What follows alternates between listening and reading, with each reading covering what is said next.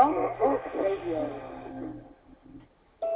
Welcome to Grok Radio. The following broadcast is made possible by the friends and partners of CYI Worldwide Ministries and Grok Radio. And the views expressed in this program and by our guests may not necessarily reflect those of CYI Worldwide Ministries or its staff. And now, enjoy the show. You stand on the shore of the ocean watching the tide come in. You sense the call of the sea beckoning to take you in further.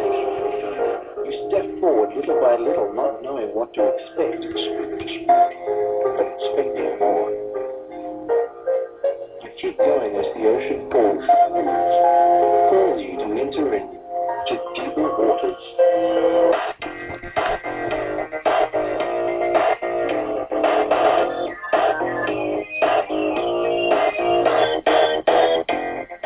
Hello everyone. Welcome back to the Deeper Waters podcast. I hope you all enjoyed the show we had a couple of weeks ago, since I wasn't able to do one last week because I was busy doing a wedding. Yep, my first one, and thoroughly enjoyed it, and the couple are still very, very happy together, so let's hope that stays that way. But today, we've got a very interesting topic. Today, we're talking about evil. That's right. The problem of evil, and why is it a problem? And to do that, I decided to get a guest who's very well informed on this. So informed, he just did an excellent debate on Unbelievable on the topic, and that guest is Dr. Clay Jones. He holds a Doctor of Ministry degree from Trinity Evangelical Divinity School, and he's an associate professor in the Master of Arts in Christian Apologetics program at Biola University. He, in the past, hosted Contend for Truth, a nationally syndicated call and talk radio program where he debated professors, radio talk show hosts, cultists, religious leaders, and representatives from animal rights, abortion rights, gay rights, and atheist organizations. He was the CEO of Simon Greenleaf University, which is now Trinity Law and Graduate School, and he was on the pastoral staff of 2 large churches. He's a contributing writer of a Christian research journal and specializes in issues related to why God allows evil.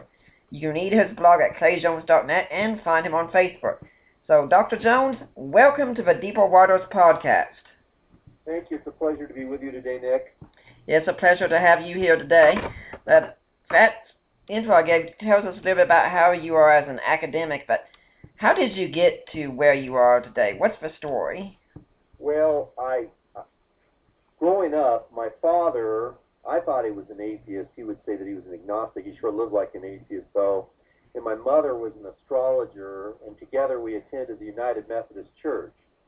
And when I say my father was an atheist, I mean he had no time for God, really. The reason we went to the United Methodist Church is he thought that some sort of religious education would be good for me.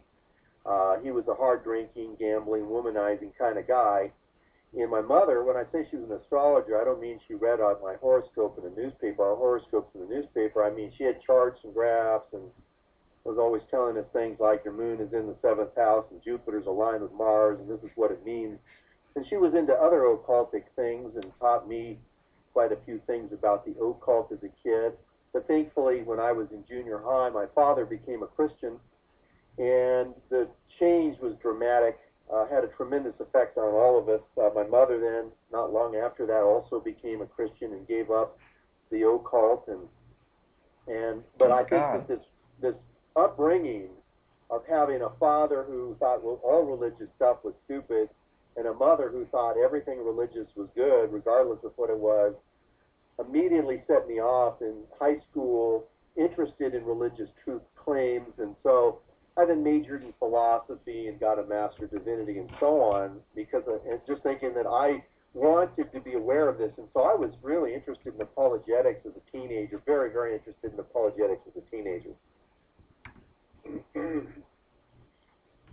Okay. And it seems like you've latched especially onto the problem of evil. So why the problem of evil? Well, I had in a lot of ways a difficult childhood. I had some health issues that I won't bother explaining now. I had rheumatic fever, and it caused some heart problems and other things. And I was a terrible student, and just like I said, my family was a mess until my dad became a Christian. So I was interested in evil, but I think I came to the problem of evil exactly backwards. Seems like most people come to it and it's kind of an intellectual pursuit. They go, well, there's a hard question out there, I need to answer it. I didn't actually come to it that way. I came to it starting off in the early 80s. I started becoming aware of the glory that awaits us in heaven. And that was a huge, huge thing for me as I began to realize the wonder, the glory, the honor of what it means to be a Christian. And as that went on, in fact, that became a major thing that I like to study and teach. Pastor, I love to teach on heaven. I love to teach on eternity, what it means presently for us to be filled with the Holy Spirit and to be temples of the Holy Spirit and that kind of thing. But then it occurred to me that I should start studying what it was like before I was a Christian. In other words, what's it like for, what is the non-Christian really like? And so I started studying the depths of human evil. And those two combined, when I started studying the glory that awaits us in heaven, and then in time began to understand where we come from, the mess that we were in, the depth of our human depravity, frankly, and this will strike some people as odd, but the problem of evil just went away.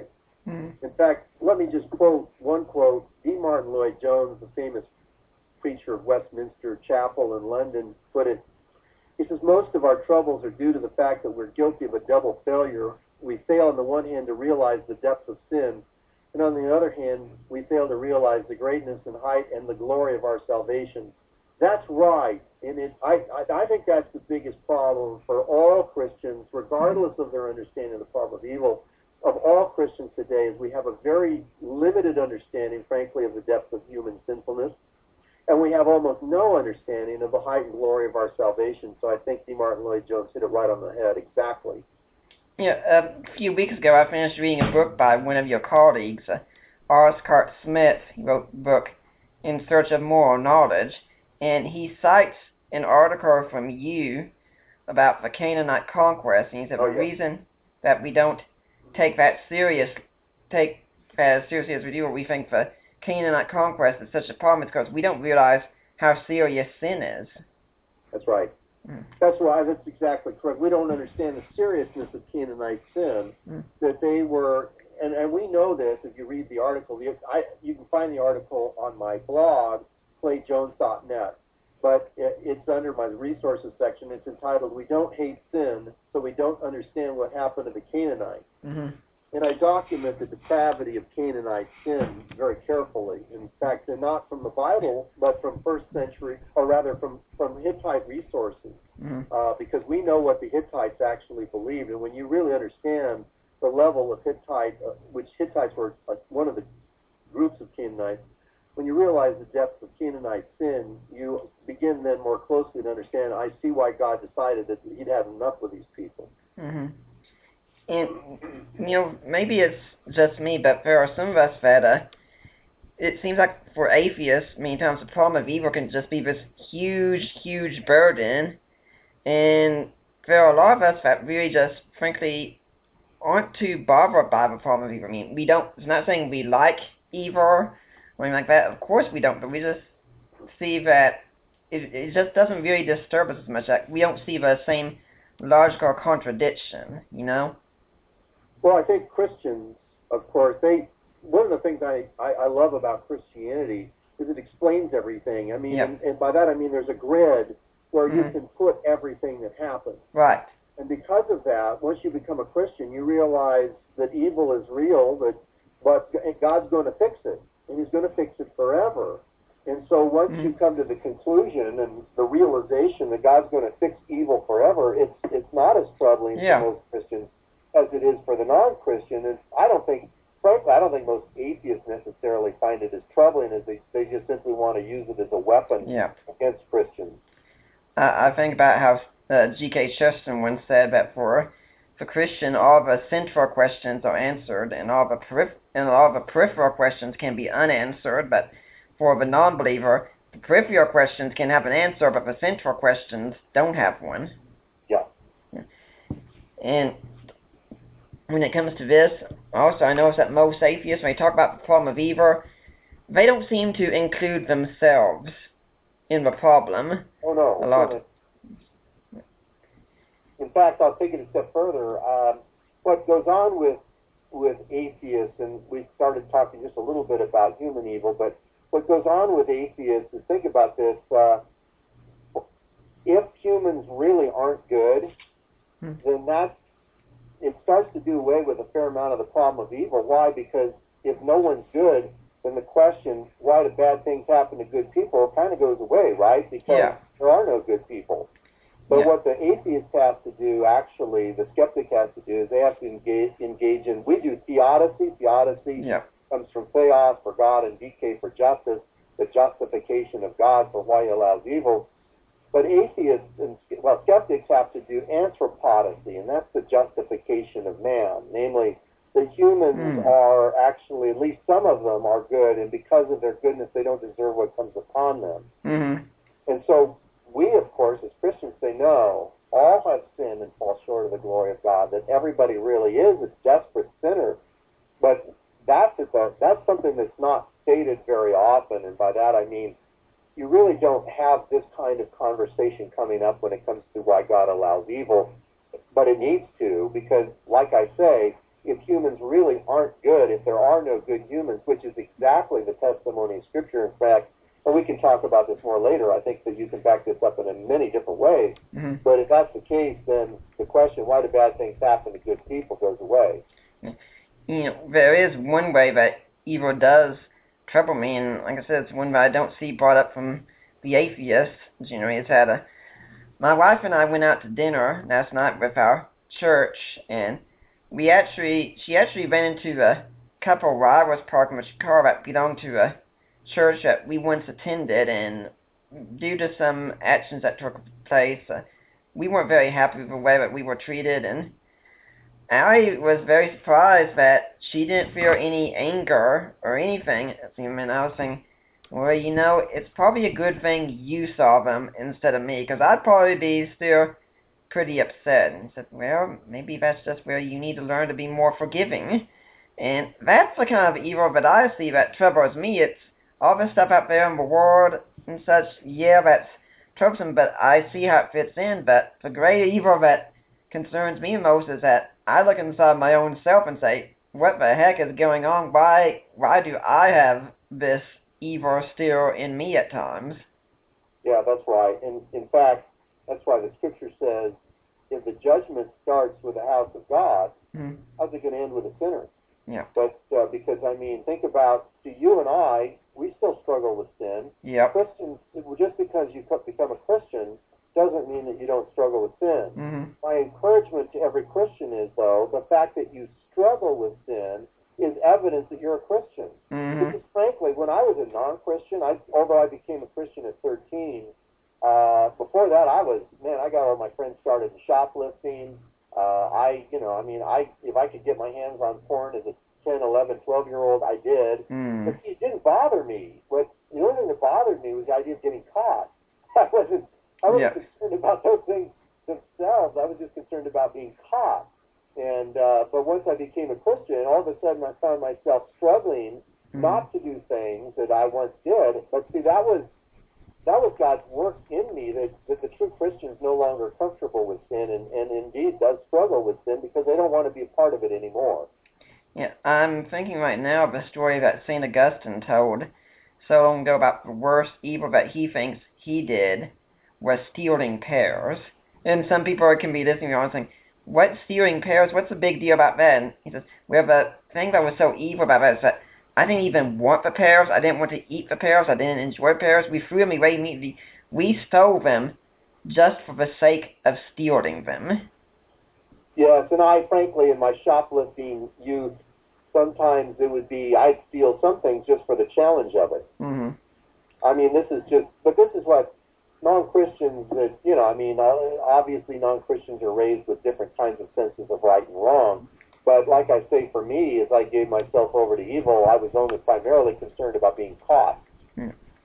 Well, before we get into the questions, one other statement I'd like to make is one that Dennis Prager has made, and I've told this to several couples to tell them the importance of apologetics. That he said that so many couples have experienced divorce in marriage after a tragedy has happened, such as the death of a child.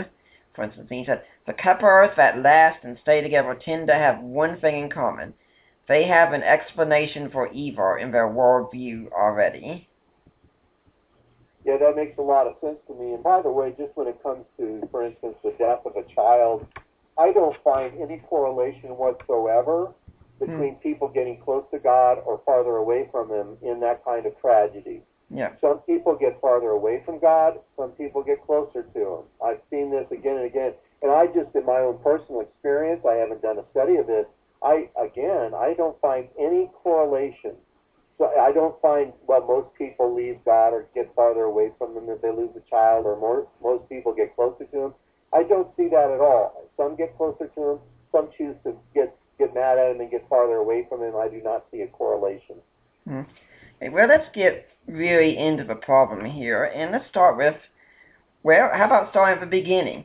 See, thousands of years ago, there was this couple in this garden, and this woman reaches out, and she eats a piece of fruit, and she gives it to her husband, and her husband eats a piece of fruit, and now the rest of us have to suffer because those two people made a mistake? What's going on with that? That's a hugely important question, and it's when I start teaching on the subject in my classes at Biola University, that's where you need to begin. You say, well, why is there all the evil in our world? Well, I think you need to begin with the book of beginnings, right? The book of Genesis, and see what happened. And so if you take the story seriously, and I think that's what we need to do, we just need to take the story seriously, that there was a couple that God created that had free will, and that they chose then to rebel against God. They chose to rebel against the creator of the universe. And we need to take their sinful choice very seriously. But then the reason, but the question still remains, okay, so I get it. God created a couple, gave them free will, they misused it, and then God punished them.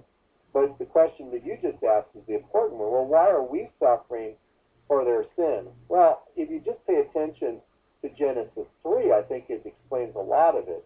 Once they sinned, then God cursed the ground, says that He cursed the ground. And I ask people all the time, what natural evil could that not have enabled? In other words, God looks at planet Earth and He says, I curse you. That's a very active, negative act against planet Earth. I curse you. What kinds of evil, natural evils, cancer, diseases of any kind, mold, for that matter, tsunamis and earthquakes and so on, what kind of natural evil could not have been unleashed because God looked at planet Earth and said, I curse you? And then God did something else, and that is He kicked Adam and Eve out of the Garden of Eden. And when He kicked them out of the Garden of Eden, He removed them from a tree we don't think much about, the tree called the Tree of Life. He removed them from the rejuvenating power of the Tree of Life, and then we've been attending funerals ever since. If He'd left them in the garden, they could have kept eating from the Tree of Life, and they'd still probably have very healthy bodies and still live. But because they rebelled, God cursed the ground, in my opinion, enabling what, again I ask, what kind of natural evil, sickness, earthquakes, tsunamis, or whatever, couldn't have been enabled by Him cursing the ground. And then He removed them from the rejuvenating power of the Tree of Life, and here we are. And so, and of course you say, well, this seems so unfair. Well, remember something. We're Adam and Eve's kids. They're not just a strange couple that just happened to live a long time ago. They're our first parents, or our original parents. And as our original parents, they couldn't reproduce something that was better than them. And by that I mean, once they fell and no longer had intimate relations, intimate communion with the Creator of the universe, they're now beings that are detached from the Creator of the universe in a very real sense, who have tasted of the wonder, I say that sarcastically, of sin. Once that happens, they could only reproduce themselves. And I think a lot of people need to realize that what happened with Adam and Eve is that they reproduced. And everybody studied sexual reproduction and in school. And of course, I always kid around that a lot of people put it in practice, and other people are hoping to. But I mean, this is sexual. Think of the word reproduction. Adam and Eve reproduced, and they reproduced little Adam and Eve that are, well, frankly, very, very, very, very sinful little Adam and Eve that are out of relationship with God, and so that's how we got into the mess that we're in. Now, I don't think God had an obligation once a type of being, a race of beings, and that's BEINGS. A woman just recently, where I was teaching, at the end of my teaching, she raised her hand and said, "What do you have against beans?" I'm like, "Beans? No." She thought I meant BEANS, and I was saying BEINGS. But anyway, once you have a race of beings that decides to rebel against God, does he have a moral obligation to make their lives easy? I don't see what the moral obligation is. Right. And I ask people all the time, well, if Adam and Eve rebelled against God, why should he be responsible? What's the moral responsibility to the race of rebels? Because that's what we all are. We're all a race of rebels. What's his responsibility of making their lives easy? In fact, I think he does exactly the right thing by making their lives hard. And the reason I say that is because he wants us to learn. It's kind of like he wants us to learn the horror of rebellion against him. And so you have these beings who've decided to rebel against God, and he says, okay, I'm going to tell you what, I'm not going to make your lives easy. In fact, I'm going to give you a world where he still is gracious and superintended, or we would just, fall apart immediately. But he allows us to suffer the consequences of the evil that we have brought upon ourselves and the evil that we see. So anyway, I think that, and people will say, this is just a terrible, terrible thing, though, that God allows this couple to sin, and they then plunge their offspring into all this evil and destruction. So my reply to that is, well, there's a cosmic lesson here, and the cosmic lesson is hate sin. And that's something, frankly, non-Christians don't hate sin. Yeah. And so and if you don't hate sin, obviously you're going to look at the entire salvation project it's going to be a failure. You're not going to get it if you think that sin's not such a big deal, and that, in fact, is exactly where most skeptics are coming from. The only sins that they think are a big deal are sins that are against them, personally. Yeah. Yeah, there's so much to respond to and ask about at that point. One thing to start off with is how you said we should treat the story seriously, and I think this is something that skeptics need to do with the Christian faith, because what we're claiming here is that Christianity is inherently contradictory. There's a contradiction within the system, and so we have to say, okay, let's take the story as it is, for the sake of argument at least, and see if it's contradictory. Just for the story, I don't think the story is contradictory. Yeah. I don't see what the contradiction would be. I mean, what sometimes, I was on Unbelievable with debating an atheist a few weeks ago, and what the atheist has to argue, in fact, what he did argue, is God should have given us less freedom. But if God wants to create significantly free beings, and he has, then here we are.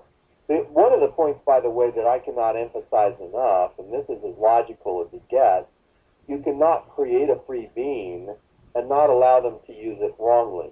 And I mean, that's as logical as it gets. You can't tell your daughter, sure, you can go out tonight with with this young man that you'd like to go out on a date with. You can go out with him, but then chain her to a heavy kitchen appliance. Yeah. That's not giving her freedom, even if you're telling her she's free. And God couldn't create free beings and then say, but now I'm not going to let you do anything wrong with it. Yeah.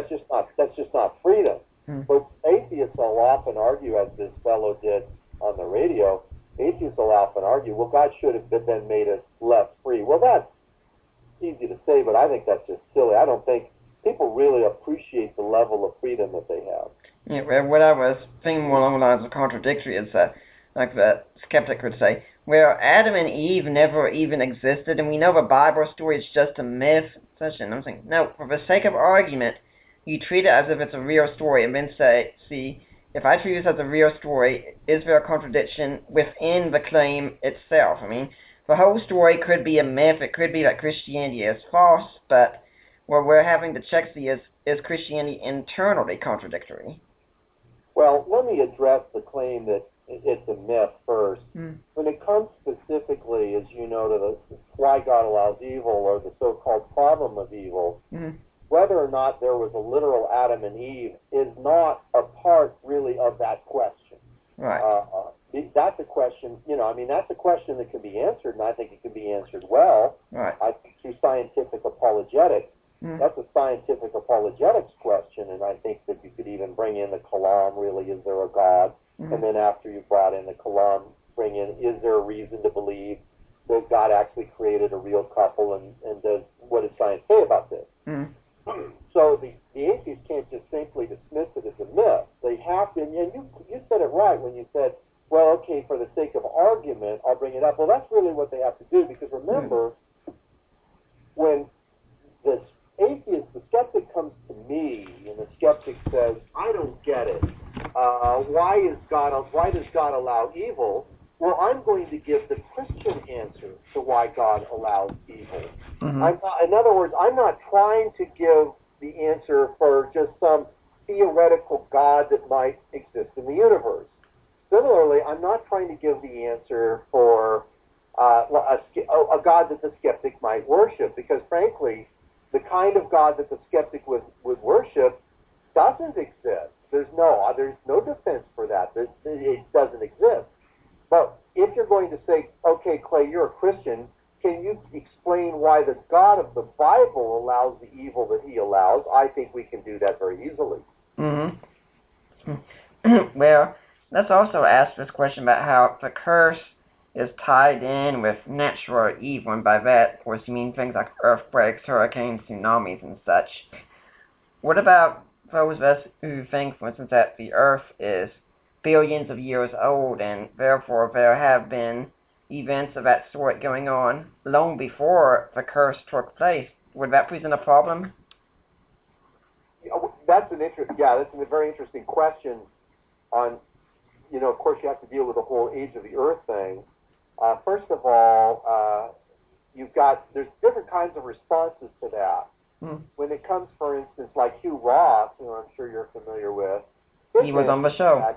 Then God has to allow that just the way plate tectonics works causes there's going to be certain physical characteristics like earthquakes, and of course it's going to result in tsunamis and stuff, just because planet Earth is going to need to work that way.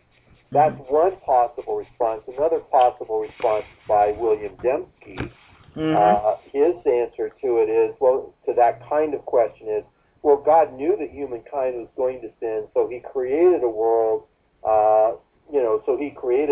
with tectonic plate movements, stuff like that was going to be a problem, and he even created a world that would have animal death before Adam and Eve fell.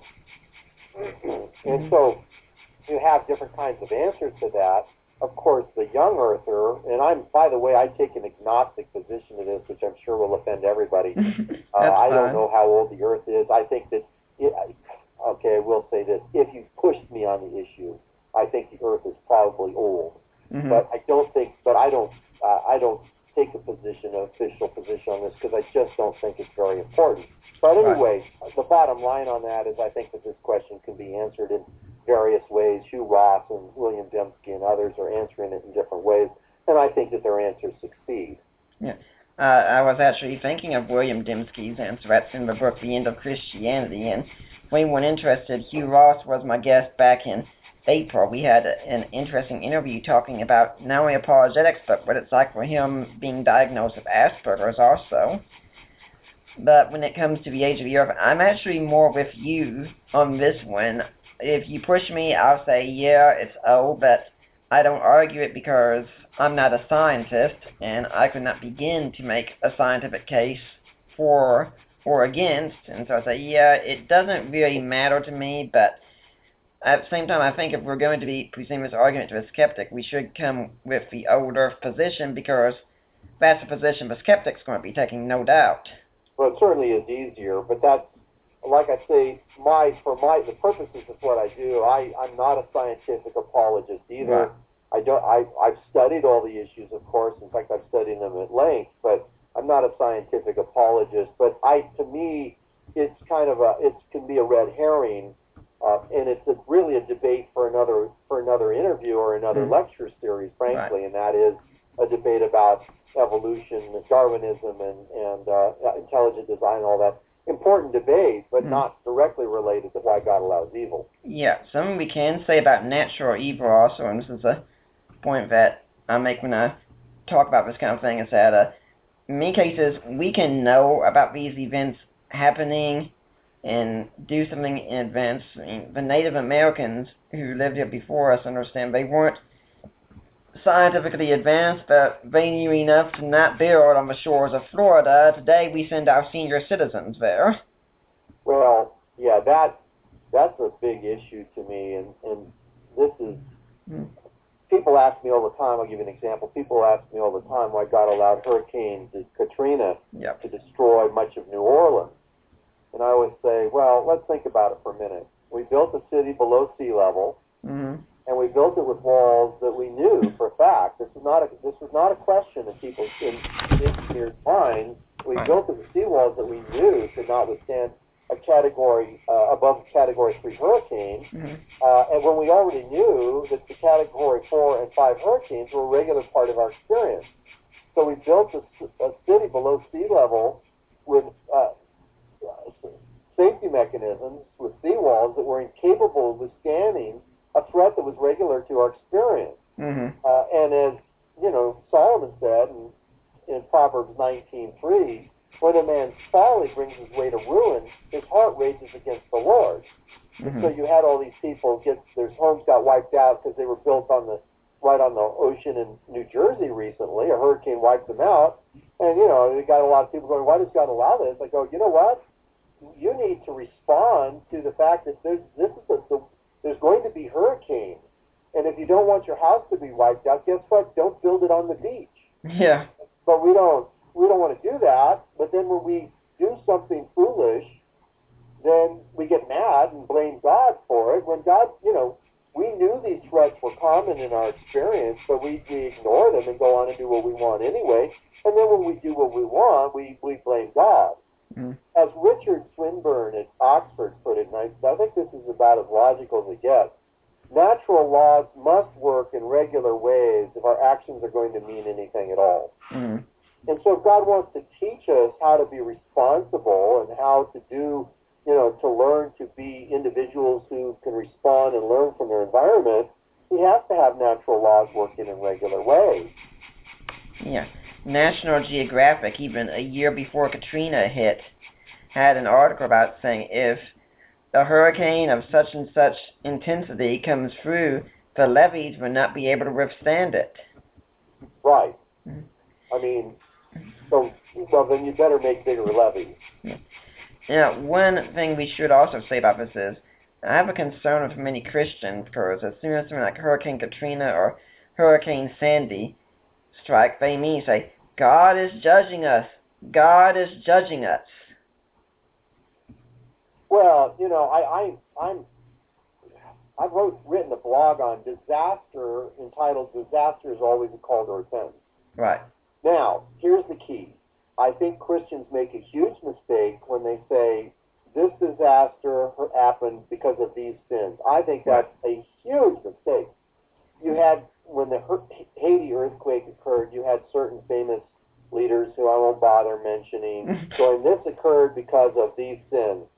Frankly, that's an outrage. And when you read Luke chapter 13, 1 through 5, which is basically Jesus' clearest teaching on the problem of evil, because they come to him and they say, Jesus, Pilate killed some people, mixed the blood of some Galileans in with the sacrifices, and then Jesus brings up his own example, and he says, well, what about the tower of Siloam that fell on those men and killed them? But here's the key. He says, were they worse sinners because that happened to them? And he says, no, they weren't worse sinners. They were just sinners. He says, unless you repent, you will all too likewise perish. And so it's not that the people who built their beach in our filter home on the beach in New Jersey and were wiped out by Hurricane Sandy, or by the people who built, a city below sea level, it's not that they're worse sinners that this happened. They're just sinners. Mm-hmm. But see, what this is ultimately it's a call for repentance. Yeah. It's interesting that you mentioned the earthquake in Haiti, because as you were on Unbelievable doing debate on Palm of Evil, I was also on Unbelievable about 4.5 years ago. After that earthquake occurred, I was called in to debate the Palm of Evil. They wanted someone who lives with disability to come and give a different perspective, and one instance I did say, yeah, human sin is responsible for the great suffering of this earthquake, and here's why: because there are always wicked governments in charge that keep their people in poverty, and when they do that, the buildings can't withstand an earthquake of that intensity, and so an earthquake that would not have been as strong a deal in many other places is absolutely devastating to them because people are wicked. Well, right. Yeah. But see, like I say in my title of my blog, but disaster's always a call to repentance. Yeah. In other words, even though it's people that suffer from the disasters aren't worse sinners, what disaster does is it calls us to examine our ultimate destination, and that is the fact that we're all going to die. And once you realize that we're all going to die, that causes you, the realization, hey, we're all going to die, causes you to go, I ought to make sure that my life's right with God. And disaster, what it mostly does is it reminds us of all of our ultimate destination. And it reminds us of the fact that we're insecure in this world and that we could die at any time. And that's important news for all humans to understand. That you can't just expect to live to a ripe old age. In fact, I always tell the joke of, when I die, I want to die like my grandfather died, fully and in his sleep, not screaming like the passengers in his car. Yeah. We're all going to die. In fact, only one thing is going to prevent everyone that's, not only everyone that's listening to this, that listens to this podcast, but every single person alive, is the only thing that's going to prevent everyone in the world from dying. Everyone in the world is going to die from murder, accident, or disease, and the only thing that's going to prevent us from watching everyone we know, the only thing that's going to prevent us from watching every single person we know die from murder, accident, or disease will be our own death from murder, accident, or disease. The world is a very serious place. And so, but disasters like this just point out the fact that we can't expect to live to a ripe old age.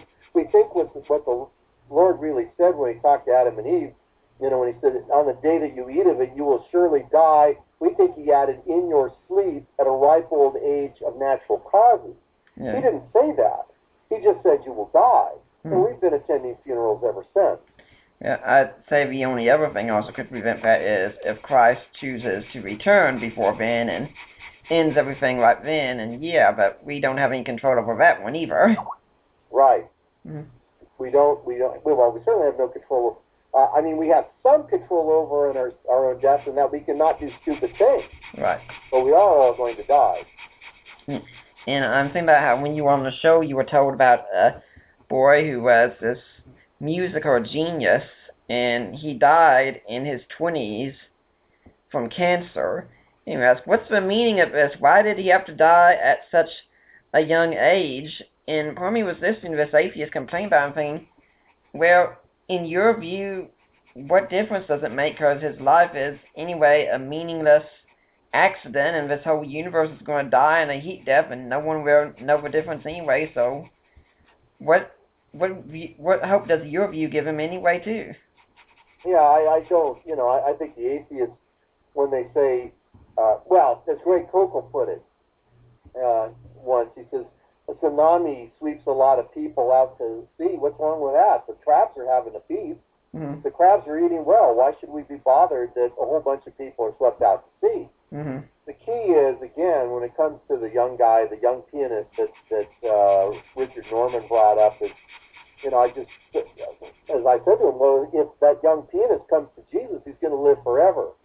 But frankly, and I think this is something that you're pointing out that's very true, if there is no God, if Christianity really isn't true, if it isn't true, if there is no God, if there is no ultimate salvation, why should we think that dying at 23 is that big a deal compared to dying at 70? Why?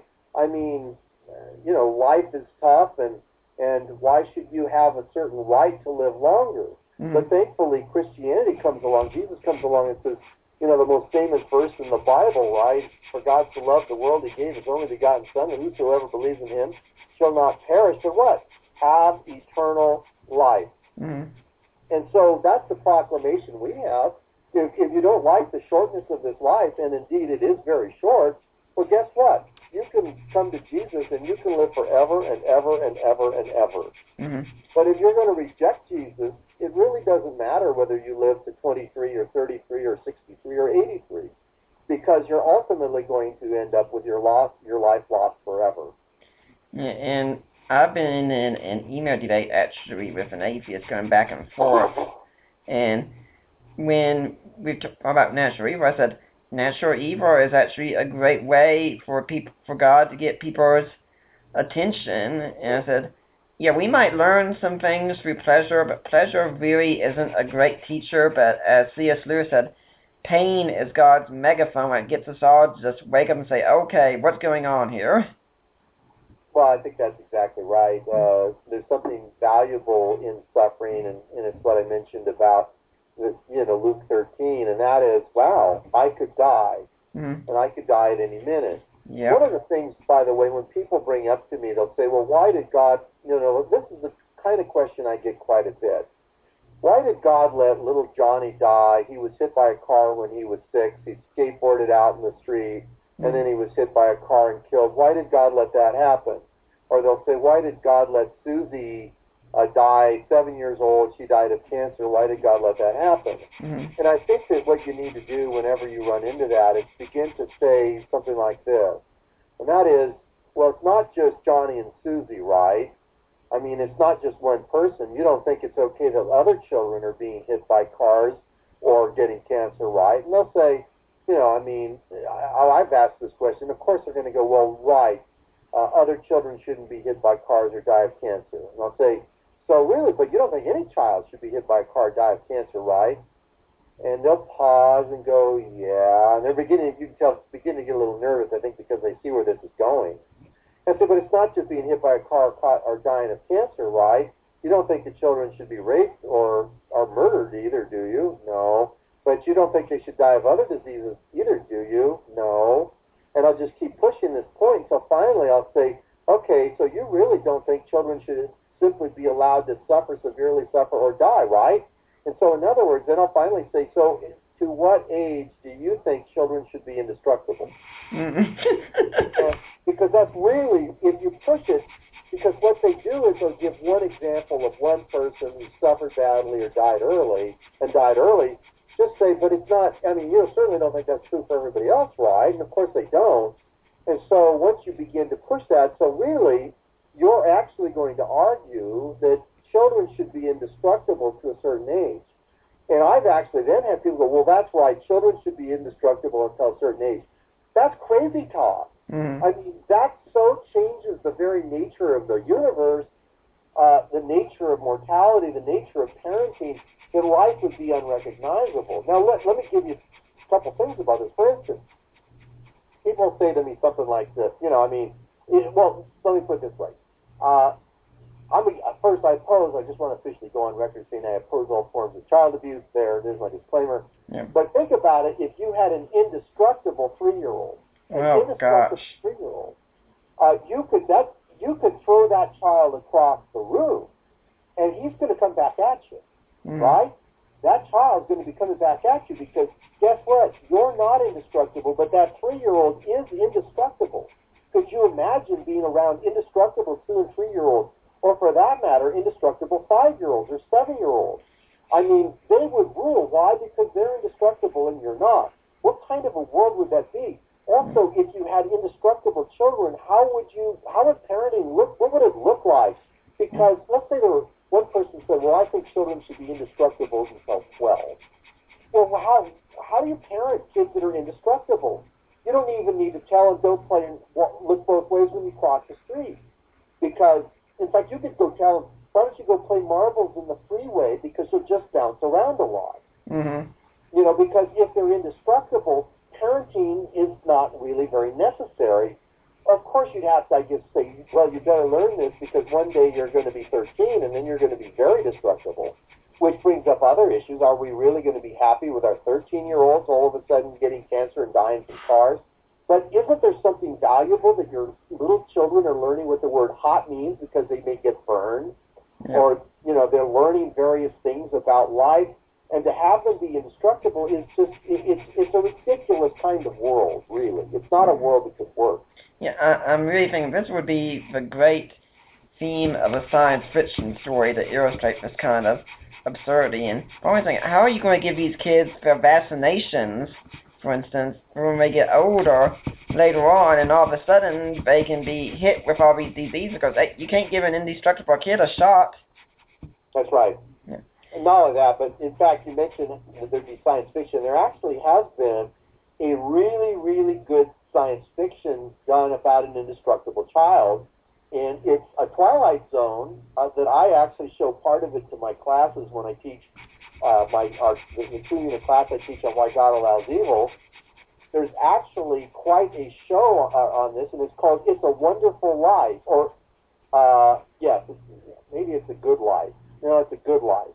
But anyway, it features a young boy, I think, named Anthony, and I think Anthony was 7 years old. But Anthony was not only indestructible, Anthony was omnipotent. He could read people's minds, and everybody was terribly afraid of him because he was basically indestructible, and they are not. Mm-hmm. And everybody was terribly afraid of him. And the idea that you could have indestructible children is just ridiculous on the face of it. And you wouldn't learn to be a good parent. Parenting wouldn't even mean anything like it means today at all. Mm-hmm.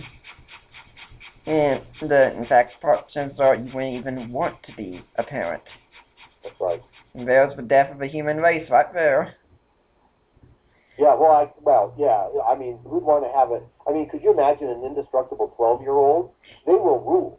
Mm-hmm. I mean, of course, once they're 13, you could get them back, I guess, and I'm saying that kiddingly. But anyway, it's a tough world. It would be a tough, unwieldy world. Well, this gets us into another topic we can discuss with what actually is a human and what difference does it make? I mean, why should we talk about the goodness of the human instead of, say, the goodness of the cat, dog, chimpanzee, or anything else? The goodness of a human, I'm sorry, I kind of lost you just a little bit there. Yeah. Why should we talk about, think the main evil is what happens to humans instead of treating cats and dogs and other creatures on the exact same level? What makes humans so special? Well, humans, of course, were created in the image of God, and dogs and cats and other animals were not. Now, again, the skeptic might say, well, I don't believe that. That's not my problem. Mm-hmm. If you're asking me to explain why God allows evil as a Christian, I'm going to give you the Bible's answer. Mm-hmm. If you can show that my answer is incoherent with right. itself, then you've really accomplished something.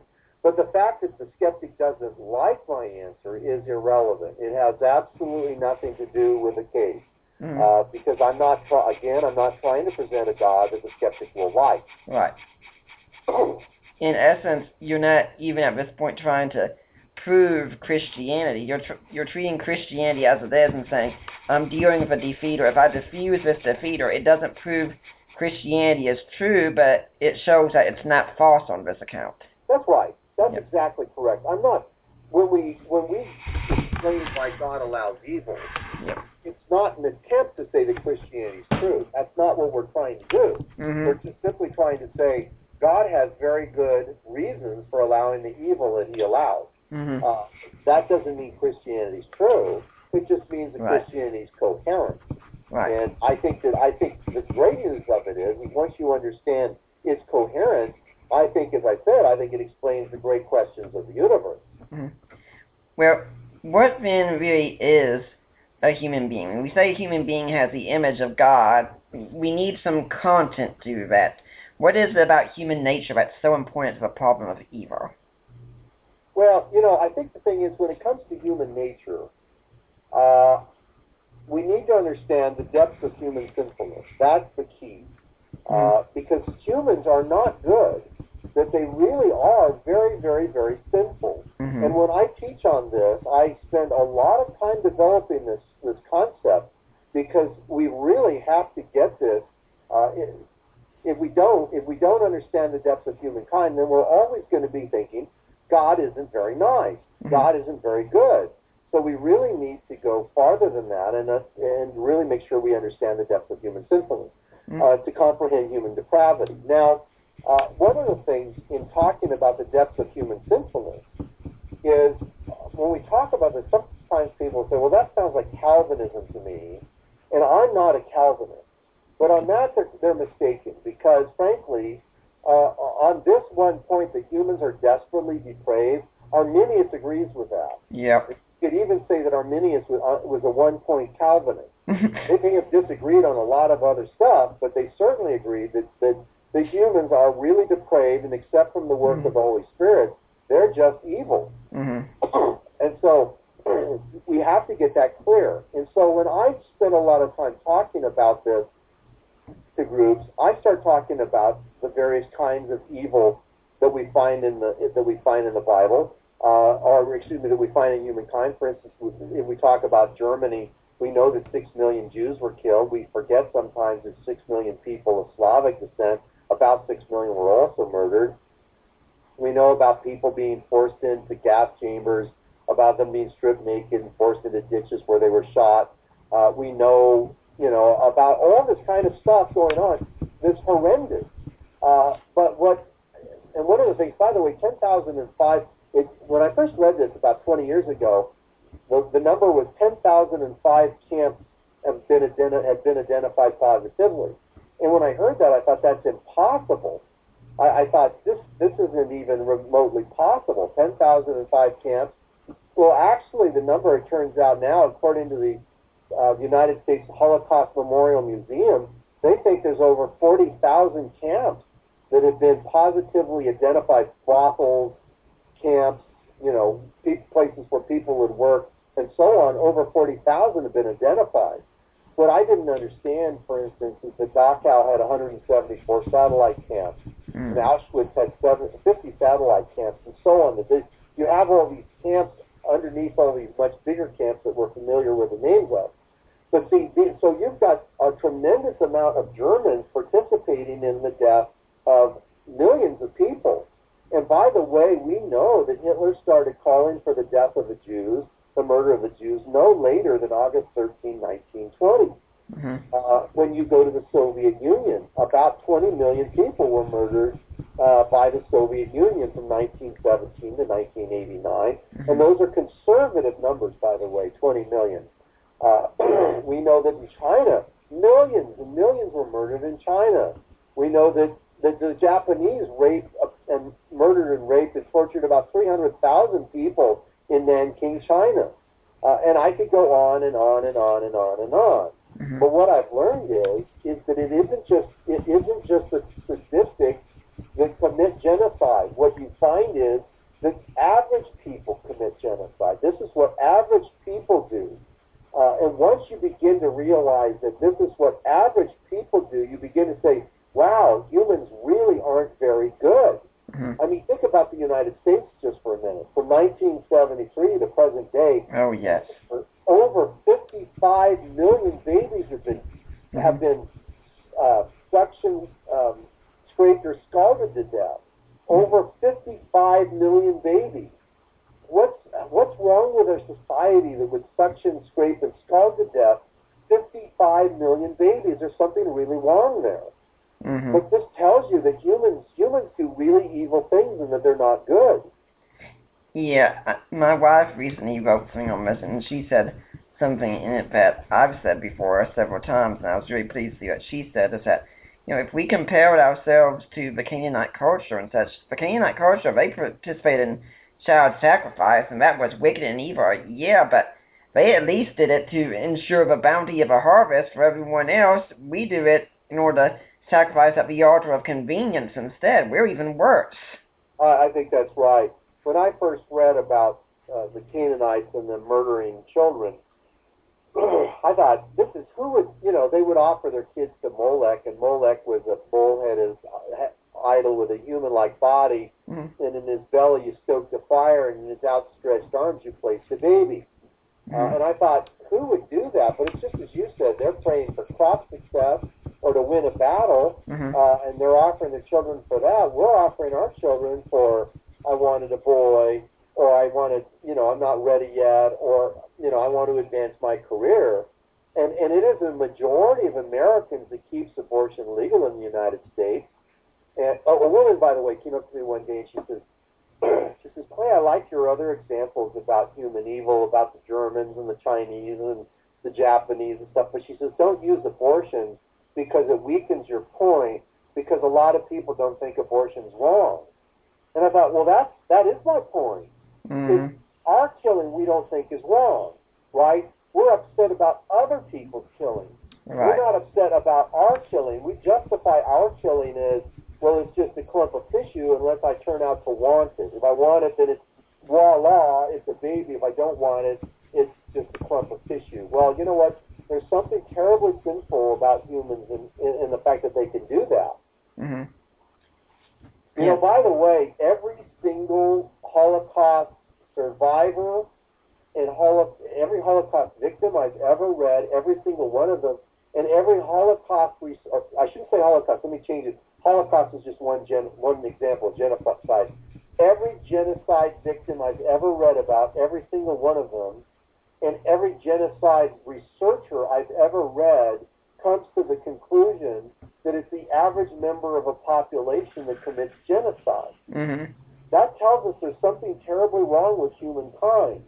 Let me just quote two of them for you, because I think it really tells us a lot. Sociologist Harold Welser put it this way: we're left then with the most discomforting of all realities, ordinary, normal people committing acts of extraordinary evil. This reality is difficult to admit, to understand, to absorb. As we look at the perpetrators of genocide and mass killing, we no longer need to ask ourselves who these people are.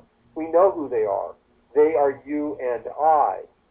Think about, there's something very significant about, he says, he looks at this and he goes, normal humans like us commit genocide. And by the way, if anybody wants to read a good book on this, I really encourage them to read a book entitled Ordinary Men, Reserve Police Battalion 101 and the Final Solution in Poland. It's written by Christopher Browning. And listen to Christopher Browning's conclusion. He says, I could have been the killer or the evader. Both were human. Notice, he says, I could have been either one because this is just what humans do. And so I could go on and on. I won't, of course, but I could go on and on with this because it makes the point. There's something wrong with humankind because humankind does genocide very easily. Well, with that, we are going to take a quick break where I have a few commercials and such.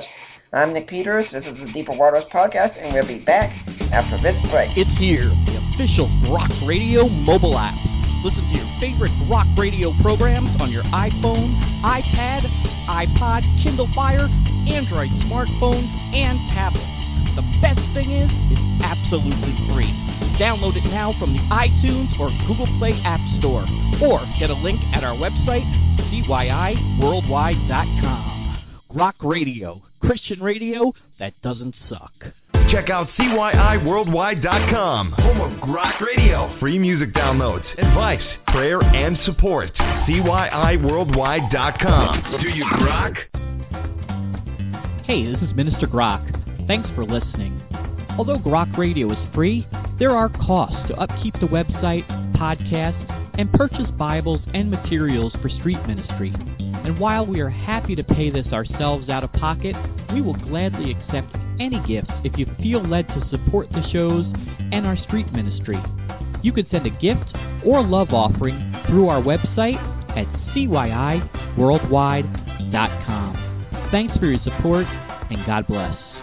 Check out CYIWorldwide.com. CYIWorldwide.com. Home of Grok Radio. Free music downloads, advice, prayer, and support. CYIWorldwide.com. Do you grok? Can't get enough of your favorite Grok Radio shows? Well, now you can download episodes for free. Check out the Grok Radio program archive at CYIWorldwide.com.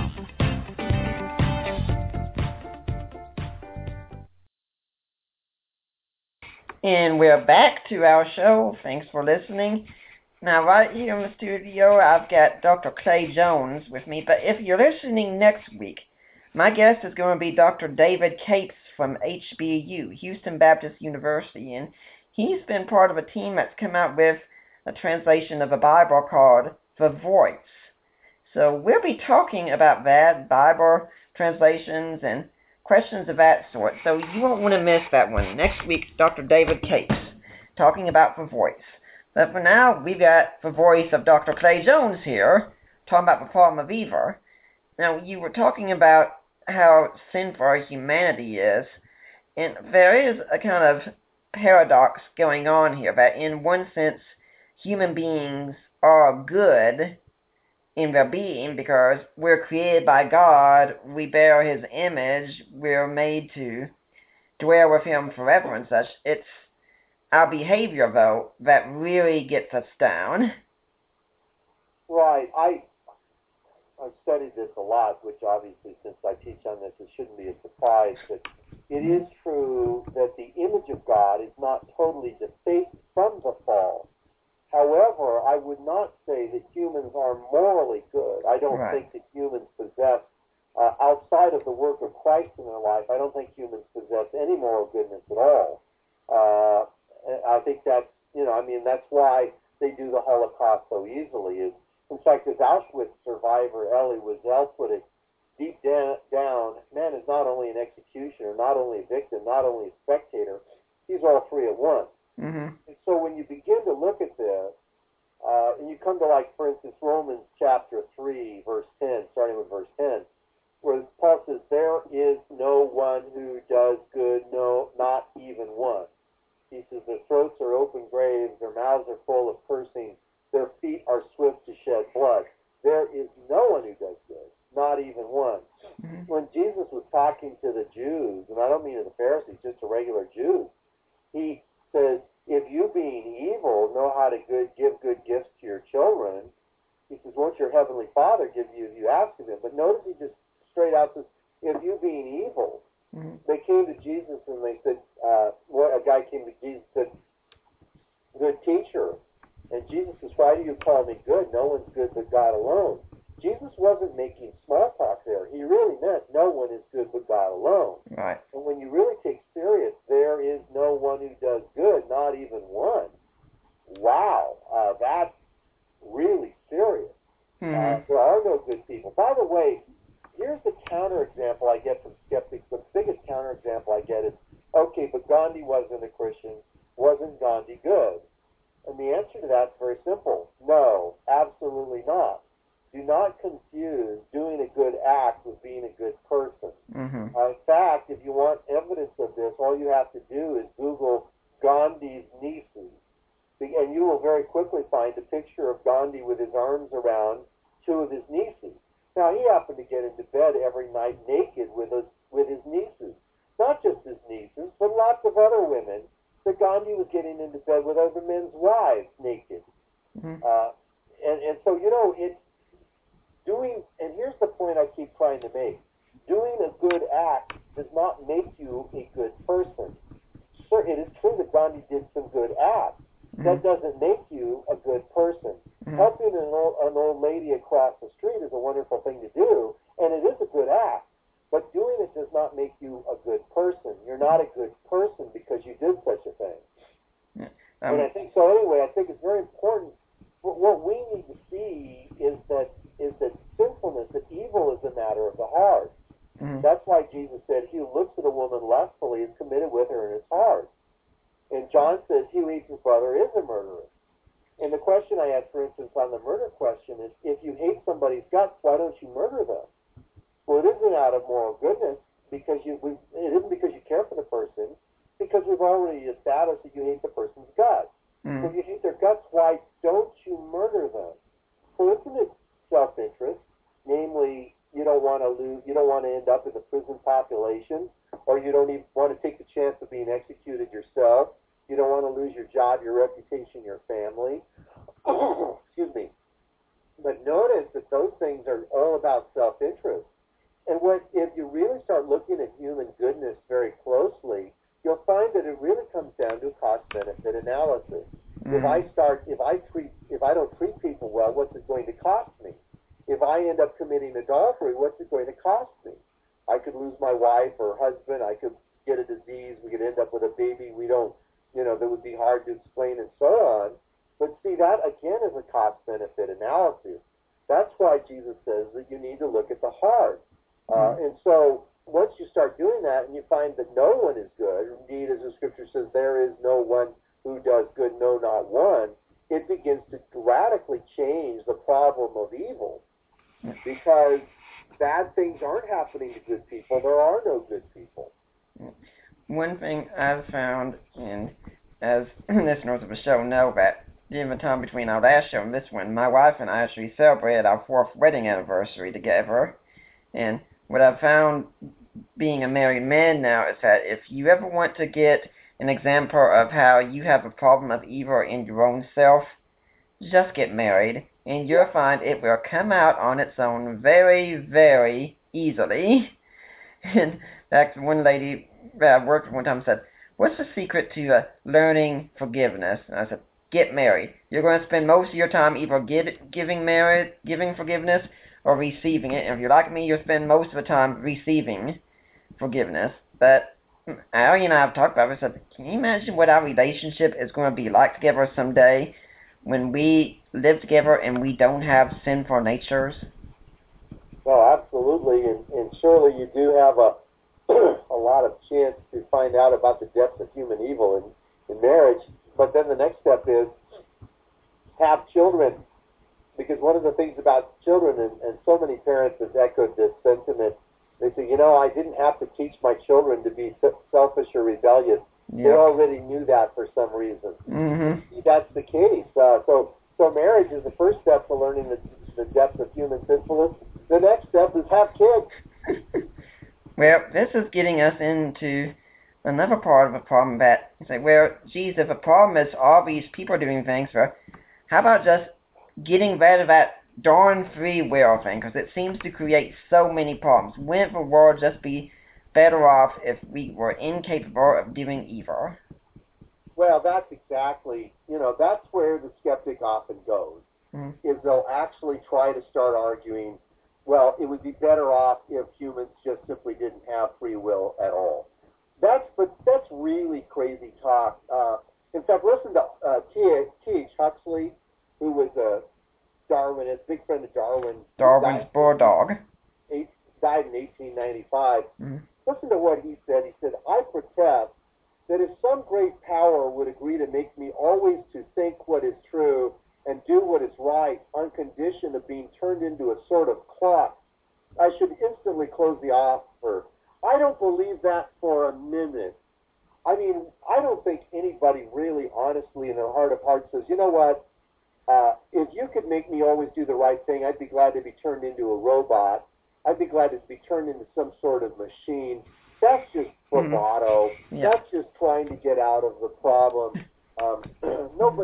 People value free will, and I've spent a lot of time talking and writing about this. In fact, I've written an article. It hasn't come out online yet. One of these days it will. But I've written an article entitled "Science Fiction, Free Will, and the Problem of Evil." And in that article, I go through the fact that a lot of our favorite science fiction is actually about free will. For instance, The Invasion of the Body Snatchers, the first one was made in 1956, which I highly recommend, by the way. It's been remade 3 times since then, the last time with Nicole Kidman in a version that was just simply called Invasion. But in The Invasion of the Body Snatchers, aliens are taking away humans' free will. And so, and And this is the pod people taking away the free will. That's what they call them, as pod people. This pod person tells this young, terrified hostage, love, desire, ambition, faith. Without them, life's so easy. But the heroine protests, I don't want to live in a world without love or grief or beauty. In other words, we see that in so many movies. We see that in the Matrix movie. Yeah. Where Neo is told, take this pill and you can go back to living your blissful existence. Take the other pill, and guess what? You're going to have to live in the real world, and you're not going to like it. But Neo says, I need to be in control of myself. I don't want to be in that kind of a world. 2001: A Space Odyssey, a computer's trying to takes over against human free will. The Terminator movie, same thing, where a machine decides, gets free will, the machine gets free will, and then tries to take away other people's free will. And I could go on and on and on with movie after movie after movie. The bottom line is I don't know of any free will movie book ever that's on that subject that concludes at the end that regardless of how much suffering humans endure, that it would be that they're not better off having free will. The movie always concludes that humans are better off having free will, even if it results in tremendous suffering. And I think that's exactly correct. Human free will is extremely valuable. And those who say that it's not valuable, frankly, I don't think they're being honest. But as in the Unbelievable broadcast, as I pointed out, Richard Norman argued basically that God should give us less free will. Well, I think for me, that's just a personal preference because frankly, I'm thrilled that God gave us the amount of free will that He gave us. I enjoy it, and I'm glad we have it, even though it's resulted in the suffering. But guess what? God's going to fix the suffering. One other aspect I was thinking of that fits in with this would be kind of like a sort of Stepford Wives scenario. Imagine telling a husband, says, you know what, I can get you a wife, she'll give you all the sex you want, she'll take care of a house the way you want, she'll raise the kids the way you want, she'll watch sports or do whatever you want with you. Thing is, though, she'll only do it because she's a robot and she's programmed to do all of that. And that's right. And the Stepford Wives is another example of a movie on free will. But in this case, people don't like other people's free will. But I don't think anybody really believes that. They'd rather have a robot spouse. Because everybody really knows that a robot spouse is just 3 steps above inflatable. I mean, do we really want a robot that goes, you're wonderful? I mean, really? I love you. God could have created the world with robots. Would you really want to be in a world that's just full of robots? I don't think so. Yeah, I think one of the things that makes it so important also is because this is, in fact, talking about how people relate to us specifically.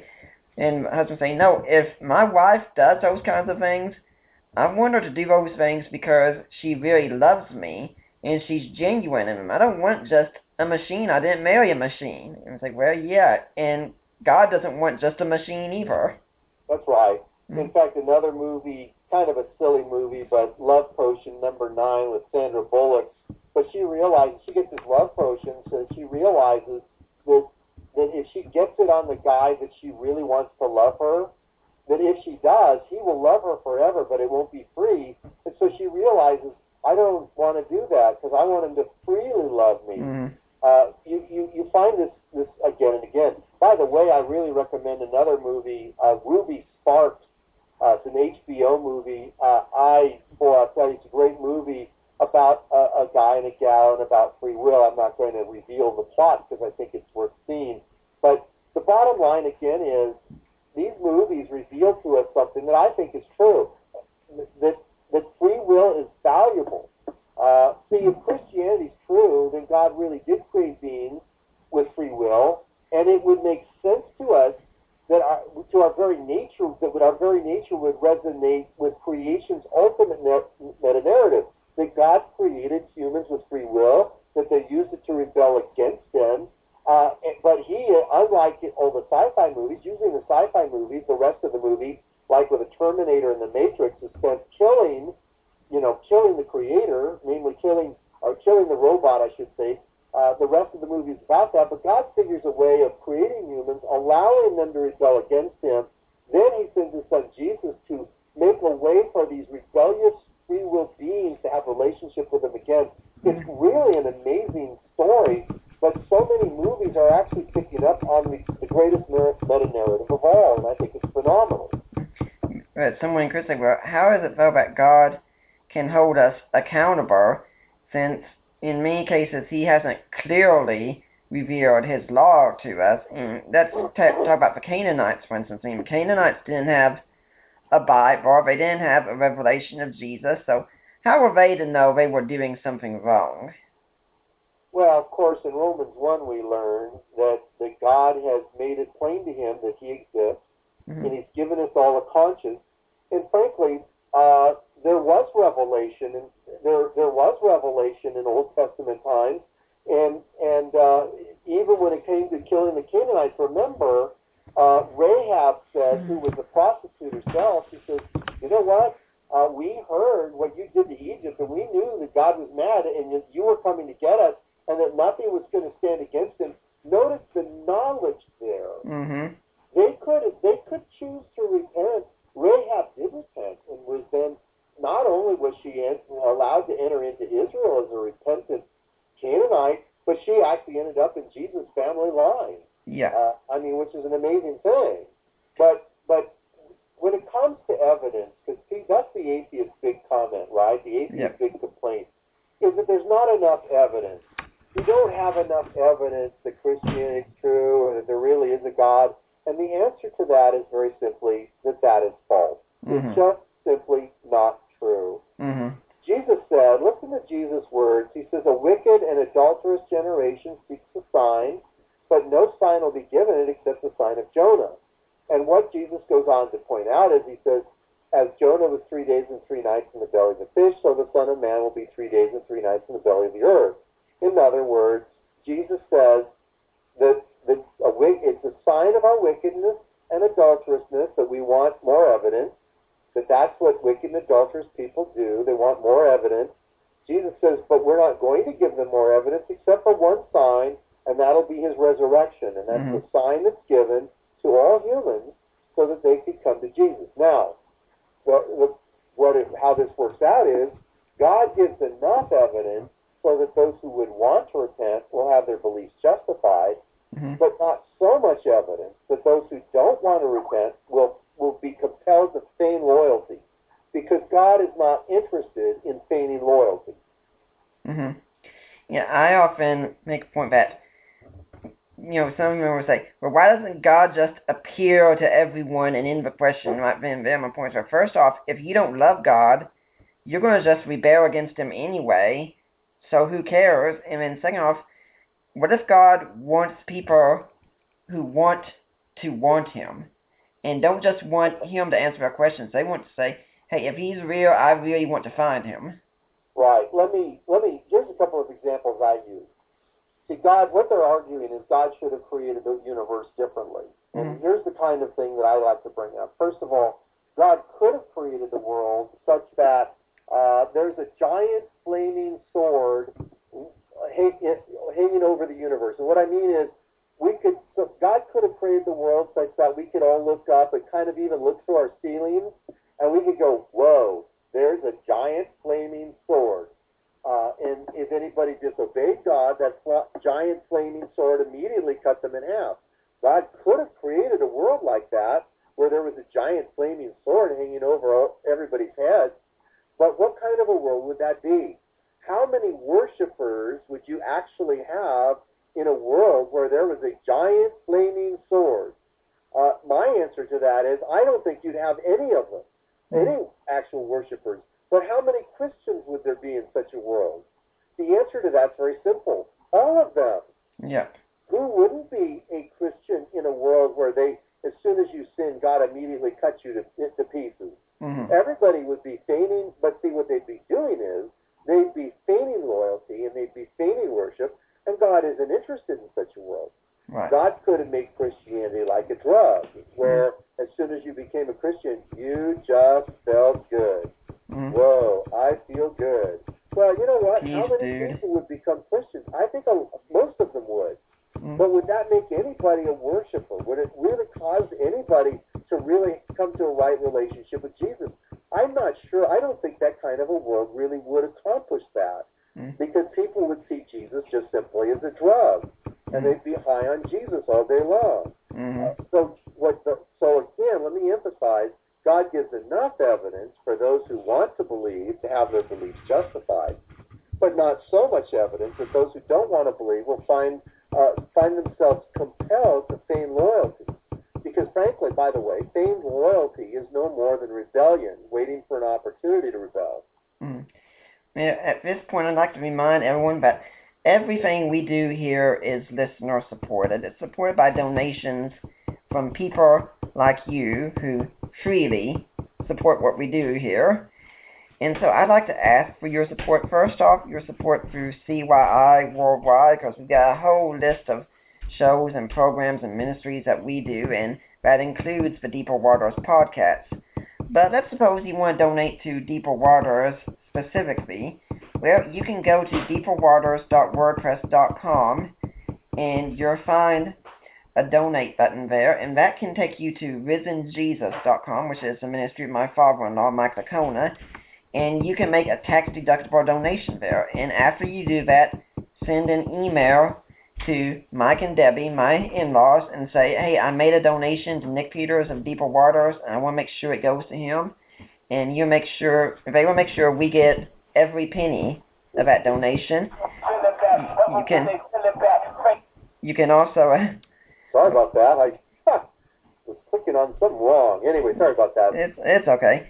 You can also support us through the Amazon store on my account, and any book that you buy there, a little bit of that goes towards Deeper Waters. And of course, we've got some ebooks out. We've got, especially the latest one, Defining Inerrancy, written with my ministry partner J.P. Holding and myself. And I'm due to have one out soon, which is a response to several modern atheists, including Richard Carrier and others. And any purchases of those go to help support Deeper Waters. Dr. Jones, do you have any cause you'd like people to support? Well, I wasn't prepared for that question, but a cause that I'd like people to support is I'm a big fan of the Voice of the Martyrs. I just think that, especially now with so many Christians being martyred, so many Christians dying for their faith, that anything that we can do to support martyred Christians, I think, is a wonderful thing. So I'm personally a big supporter of the Voice of the Martyrs. My wife is in the room with me, and when you said that, she just thrust her fist in the air triumphantly. She really likes Voice of the Martyrs. We've got a martyr or someone on the front lines we're praying for. We got the map, and we're hoping to put it up, say, here's where Christians are being persecuted. And if you check her Facebook, she's constantly putting things up about the Christians, for instance, being crucified right now. Well, praise God for that, because Christians are under siege. And I just think we need to stand with them. And one of the ways we can stand with them, since they're way over, most of them are in what they call the 1040 window, is to be giving our money to support them. Yeah. Well, that brings us to another aspect of free will that I think is worth mentioning.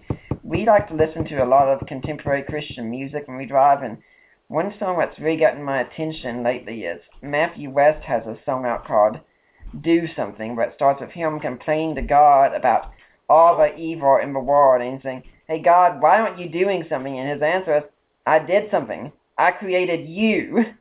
And the idea that, too many of us Christians look at all this evil in the world and say, well, isn't God going to do something? And what I like to ask him is, have you ever considered that you could get Judgment Day and God might ask you the exact same question? Well, I think that's exactly correct. That's exactly correct. Mm-hmm. We have an obligation. People talk all the time, and I think people go, blah, blah, blah, yeah, that we really are the body of Christ on earth. Mm-hmm. Jesus doesn't have a physical body himself, and he's not walking around like he was in the first 3 decades of the first century. Mm-hmm. We're the body. We've got the hands, we've got the feet, we've got the mouth, and it's our job to be acting for Jesus on this earth, and to be doing what? To be trying to solve the problems of the various kinds of evils that occur, trying to meet them, and of course, again, helping those who are suffering for Christ is one of the ways of doing that. Mm-hmm. Yeah, when I've been in this email debate with an atheist, and I brought up all these tragedies, why doesn't Christ appear to people who suffer at the hands of natural disasters? And I say, he does. It's through the church. Absolutely. Mm. Absolutely. And it's our job to stand up and help people in those situations. In fact, not only is it a good thing for us to do, the Lord commands us to help as we have the opportunity. Absolutely. Yeah. I wrote a blog post maybe a month or so back called Gentlemen, We Are at War. And the whole point being that our nation today is in a cultural battle, and too many of our Christians are going to churches and just having spiritual pablum given to them so that they'll go home and feel good about themselves. And like if we're the church and our nation is in this kind of situation and there's so much depravity going on around us, we should not be going to church and feeling good about ourselves. We should be going to church and feeling miserable about ourselves because we're failing at the Great Commission. Well, indeed, let us work hard, but that leads me to heaven. Yes. Because I got to tell you, and I don't know if you want to bring it up yet, but to me, heaven is the key to the Christian being motivated. I've read through a lot of leadership journals, which is a publication put out primarily for pastors, and often they'll say, how do we get people motivated to serve? And the answer to that, in my opinion, is very simple. We need to get people focused on eternal life. Mm-hmm. And people will say, well, that's sounds like a cop-out. It's not a cop-out. In fact, it is exactly the kind of thing that we need to do. Mm-hmm. But people will say, well, no, we don't want to be so heavenly minded. We're no earthly good. And whenever I hear that, I find that to be just crazy talk. Mm-hmm. It's just the opposite. As people get focused on the glory that awaits them in heaven, you'll find that they do more, not less. And so, anyway, in fact, as C.S. Lewis wrote, he says, you'll find that those who do most in this present world are exactly those who thought most of the next. That's exactly correct. And by the way, when it comes to the problem of evil, then, and this is amazing to me, Nick, and I don't exactly understand why. I kind of have an inkling of it, but why so few Christians that write and teach on the problem of evil even bring up at all eternal life, because to me, eternal life has a tremendous amount to do with what's going on with why God allows evil. Right. In fact, I suggest to everybody that what we're learning here is that sin is stupid. And we need that knowledge that sin really is a horribly stupid thing to do. Right. Because as we get the knowledge that sin is terribly, terribly stupid, it prepares us to be in heaven forever with Jesus, where we can have free will, yet not sin. Why? Because we've learned that sin is very, very stupid. Now that's not the only reason that we're learning lessons here, but remember, in heaven there will be no world, no flesh, no devil. The devil will not be tempting us. We won't have a body like we have now. There won't be a world where we're one click from pornography. And not only that, hell will be an eternal reminder to free beings of the horror of sin. But finally and ultimately, we are learning here the stupidity of rebellion against God. And when we get to heaven, it's not that we're going to forget that. We're going to remember that very simply, that sin is stupid. And so that's the lesson, in my opinion, that's the gigantic lesson that we're learning here, and that is that sin is a very stupid, stupid thing to do. Yeah, my wife's smiling over here. If she knew it wasn't being recorded, I'm sure she'd be busting out laughing at this one, saying, amen, amen. And it was kind of scary to me, because when you were saying people are so heavenly minded and no earthly good, and then bring up C.S. Lewis, what he said in response, I was saying, yeah, that's the exact two statements that I was thinking of at that point as well. And I think it's also important to point out that we can have many, many different ideas of what heaven is like, but I think your viewpoint would work with all of them. Well, right. I think that we need to teach a lot more. I think, frankly, Christians don't spend enough time thinking about heaven. Mm-hmm. In fact, I know that's the case because I've been in pastoral ministry and I talk to lots of Christians all the time, and they don't even think about heaven. But think about now heaven, how heaven relates to the problem of evil. Mm-hmm. If eternal life is true, if it is true, mm-hmm. then eternity will dwarf our suffering to insignificance. Mm-hmm. I can't emphasize the importance of this, that eternity is going to dwarf our suffering here to insignificance. Right. Think about it. If you inoculate a child, I've done the math on this, if you inoculate a child against measles, let's say, when she's 5 years old, and the child cries for 10 minutes, well, we know exactly how much suffering that you create, or what duration of suffering, I should say, you've created in that child's life.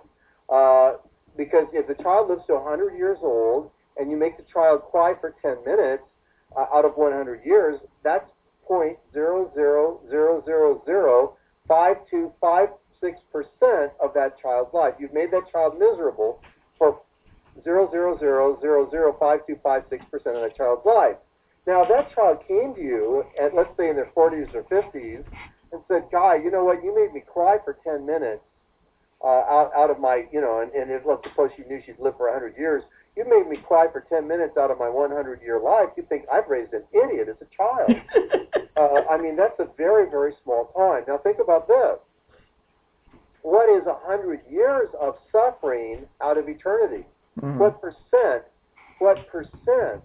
is 100 years of suffering out of eternal life? Mm-hmm. It's no percent, because eternal, you can't compare it. That's why when Paul says that he says, for this slight and momentary affliction in 2 Corinthians 4 is preparing for us an eternal weight of glory beyond all comparison, he's not exaggerating. When he says this slight momentary affliction is preparing for us an eternal weight of glory, and he says beyond all comparison, he means that literally, because you cannot compare finite suffering with eternal life. You can't compare it. And so I say again, eternity will dwarf our sufferings to insignificance. But somehow, unfortunately, Nick, this is missing in a lot of theodicy. I'm shocked as I read other Christians' writings, and I'm not saying they all miss. In fact, C.S. Lewis certainly didn't. For C.S. Lewis, talking about heaven was a huge part of his answer to why God allows evil. But I'm just saying a lot of people, for some reason, really miss this. And if we're going to get serious about having something substantive to say about why God allows evil, eternity has got to be a lot of that answer. And if we're going to talk about what Paul's light and momentary sufferings were, he was talking about in 2 Corinthians 4, we just need to hop on over to chapter 11, and he talks about what those sufferings were very distinctly. Yes, he does. And I'm also thinking about Peter Kreeft's book right now, Heaven, the Heart's Deepest Longing. And right. Gary Habermas has said it, apart from the Bible, it's one of the 5 best books he's ever read, and I have to agree with that. It is a book that will just, when you're done, you will be filled with joy from having read it. I agree. Paul prayed in Ephesians chapter 1, verses 17 through 19. He says, I pray that the Lord would give you a spirit of wisdom and revelation and your knowledge of Him. He says, the eyes of your hearts would be enlightened for what? So that you would know the hope that He's called you to. And I find 7 hopes in Scripture, by the way. The hope of redemption, the hope of eternal life, the hope of glory, and so on. That these are things that are about heaven, that we're going to be glorified. And then he says, the hope that you've been called to, the riches of our glorious inheritance, namely that what are we inheriting? We're inheriting the kingdom of God. Mm-hmm. We're getting it all. That's why Jesus said, fear not, little flock, it's your Father's good pleasure to give you the kingdom. And then he says the hope that we've been called to, and then the surpassingly great power that's at work for those who believe. Yeah. Christians have got to focus on the glory of eternal life, and because we don't, frankly, it makes our Christian life paltry. And it makes it incapable of really dealing with the sufferings of this world. And not only that, it makes it impossible for us to deal with the lust of this world because, as I wrote in one of my blogs, we were born to lust. And you're going to either lust after people, possessions, positions, and pleasures, or you're going to lust after God and His kingdom. But one thing is for sure, you're going to lust. And so whether you're a man or woman, you're going to lust. And by lust, by the way, I only mean that we have strong desires, that God wanted to create us with strong desires. And you're going to desire something. And like I say, you're either going to desire something from a worldly perspective, or you're going to desire God and His kingdom. But you are going to set your heart after something. And because Christians are not doing this, and because heaven it's just a PS to the Christian life, it's an also-ran doctrine. Because of that, Christians have a very weak Christianity, in my opinion. Well, with the lusting, you said, 1 Timothy 3 has such an example. It says, "He who lusts after being an overseer lusts after a good thing." It's just really a strong desire.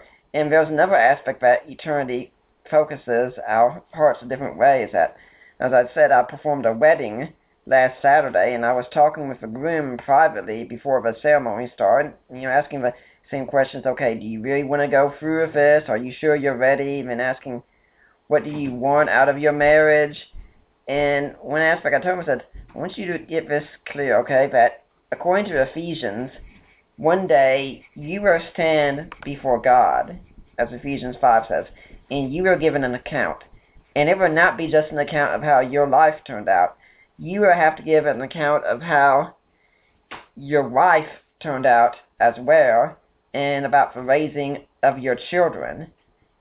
You're called to give an account of all of those, and I've told several husbands that if you read a passage like Ephesians 5 and read that you're supposed to love your wife as Christ loved the church, and you don't feel a cheer at that point, you don't get nervous when you read that, there is something wrong with you.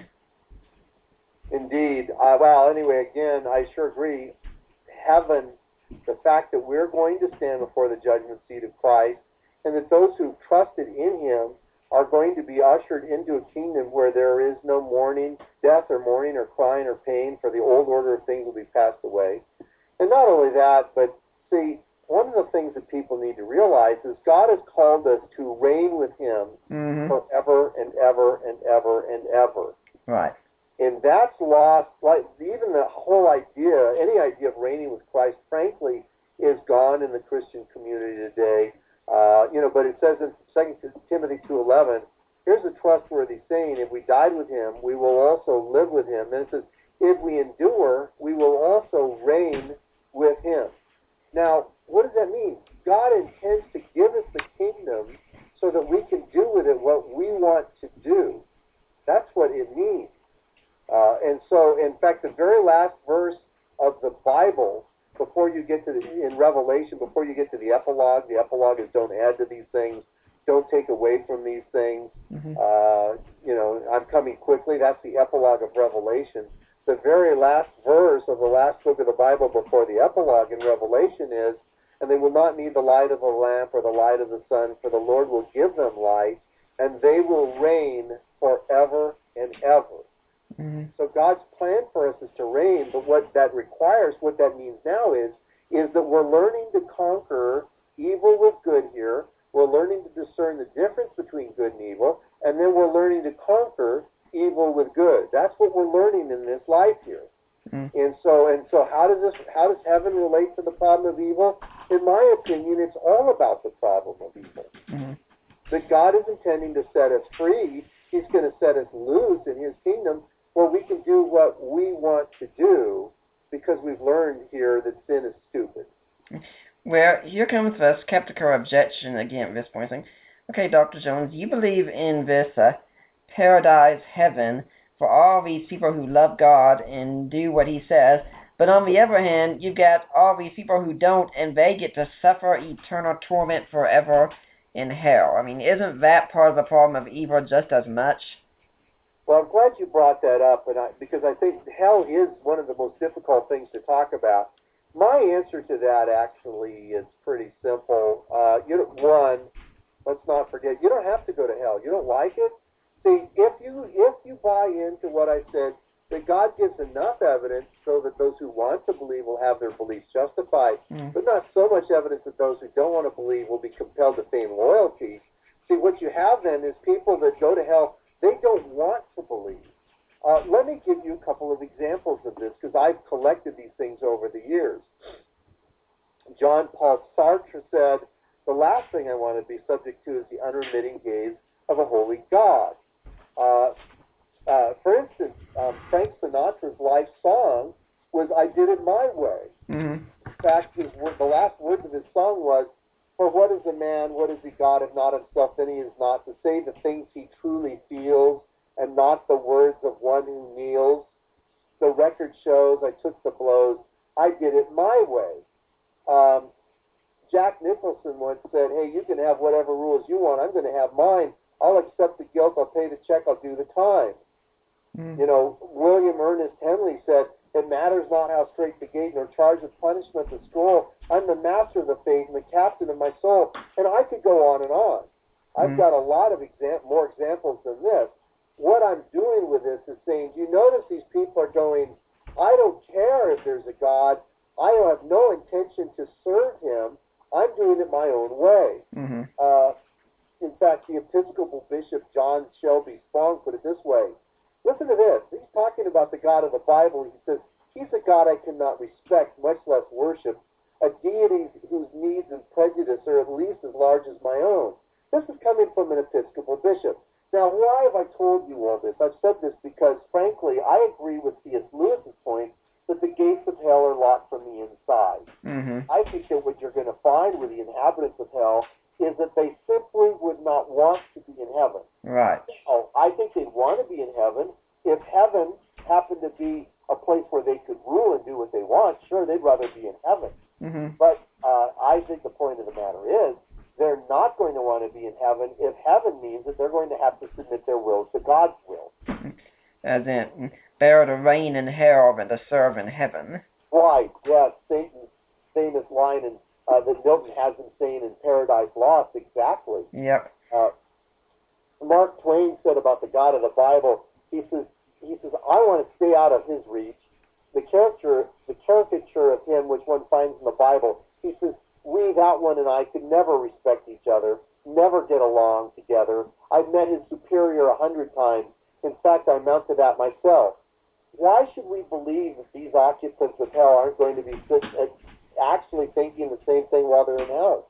Yep. I don't think we have any reason to believe that the occupants of hell are going to be going, God, if I'd only known, I wouldn't be here. I don't think that's the case. I think the occupants of hell are going to be exactly where they want to be, because an eternal punishment is fitting for the eternally unrepentant.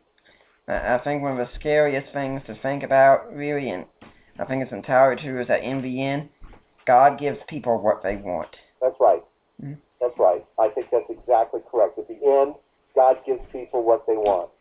Well, let's discuss another aspect of all this, because we've been discussing all this on an intellectual level, and one thing I always like to point out is that if we've got someone who's really suffering right now and hearing something like this, a lot of the intellectual discussion isn't going to really help them at that point. I've told people before that if you're ever a pastor at a church and a woman comes to you and she's crying because her teenage son just died in a car accident, that if you turn into an apologist or a philosopher at that moment, I will come over and smack you.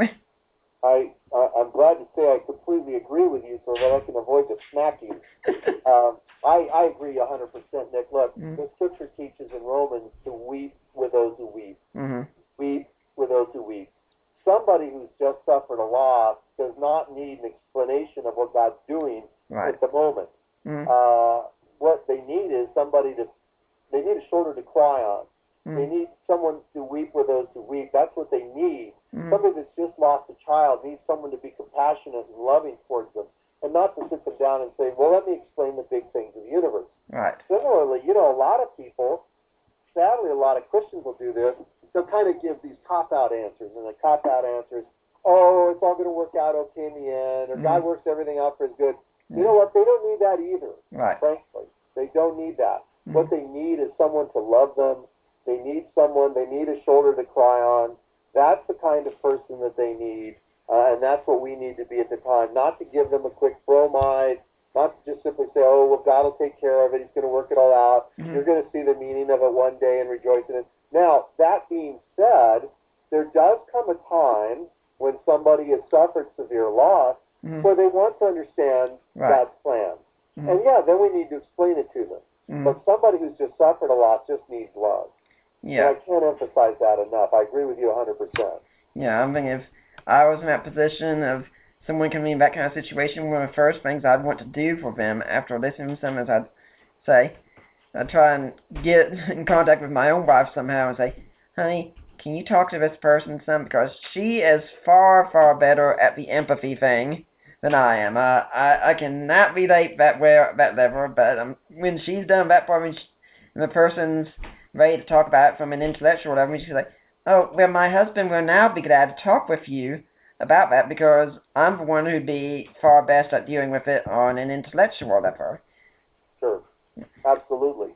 And there, like I say, there does come a time where we need to explain the grand plan.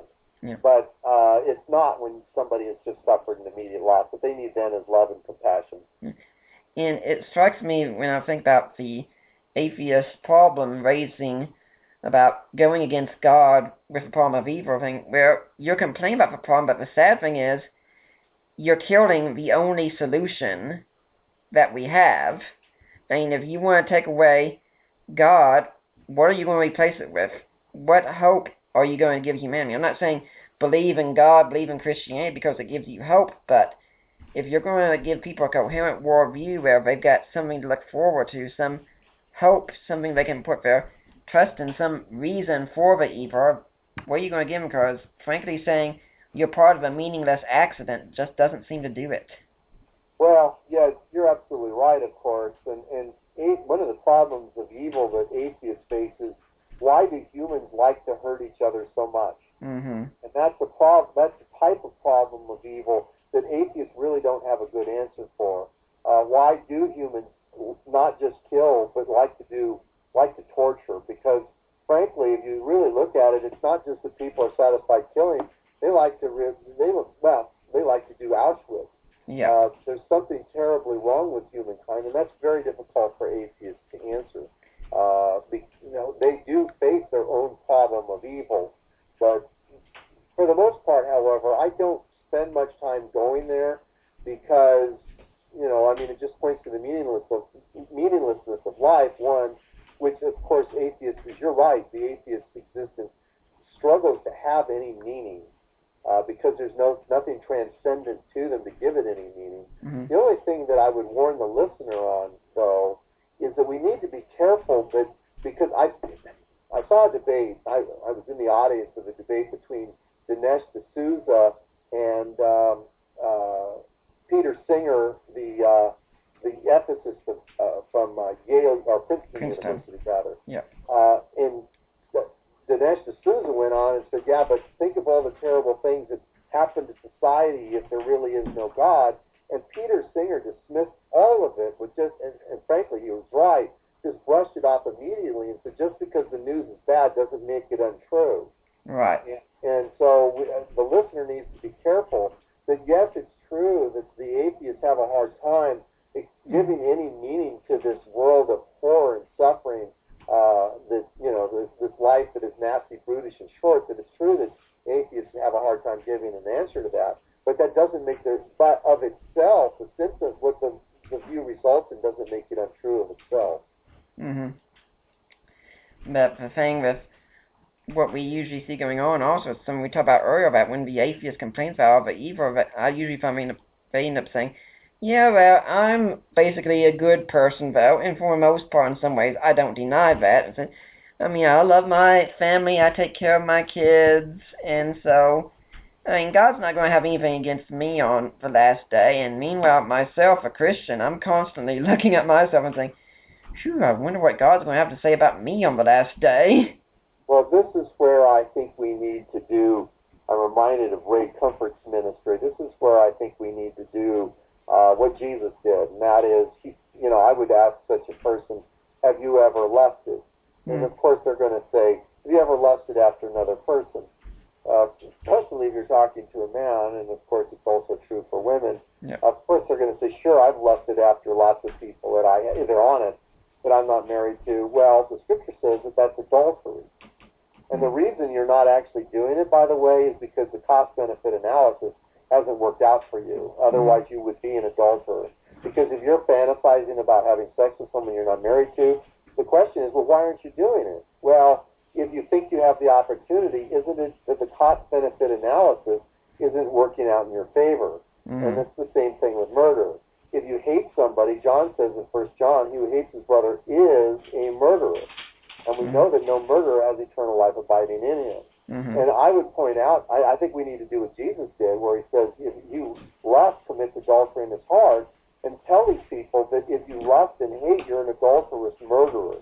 So you're not a good person. You're an adulterous murderer. And that's a message that people don't want to hear. By the way, a student came up to me one day and said, is this the message we really want to get out? And he meant about how sinful humans are. And I immediately replied, well, Jesus said in John 7:7, the reason the world hates me is because I proclaim that what it does is evil. So WWJD. Yeah. Let's be like Jesus and proclaim that what the world does is evil, that the world isn't good. So anyway, Nick, I would not allow a non-Christian to say to me, I'm a good person. I would immediately, gently but firmly say, no, you're not. And start to say, have you ever told a lie? Sure, well, you're a liar. Have you ever lusted? Well, then you're an adulterer. Have you ever hated somebody? Well, then you're an adulterous murderer. And I would not let them get away with, I'm a good person. Yeah, one thing I say is that every sin ultimately is some form of divine treason. Well, yes, I think that's right. Why? Because once you've decided to willfully disobey God, once you've decided to willfully disobey him, the fact that on any point, the fact that you may obey him on other points doesn't mean anything. Why? Because you've only decided to obey him on other points because you happen to agree that those things are good.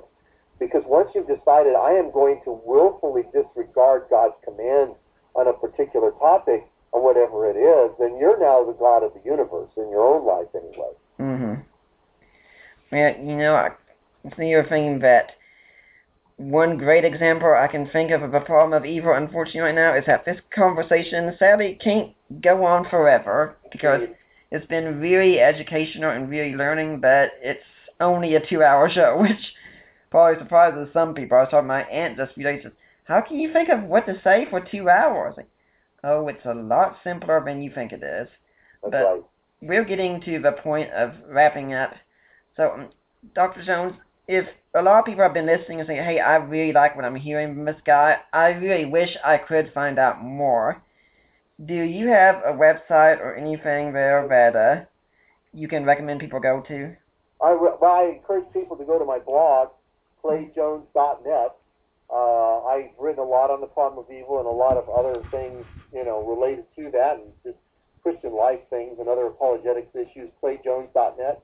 I encourage people, by the way, I like to connect with people on Facebook. If anybody wants to connect with me on Facebook, I'd be glad to do that. And I know that you and I are Facebook friends. Yep. So I encourage people to connect with me on Facebook. But here's the big thing.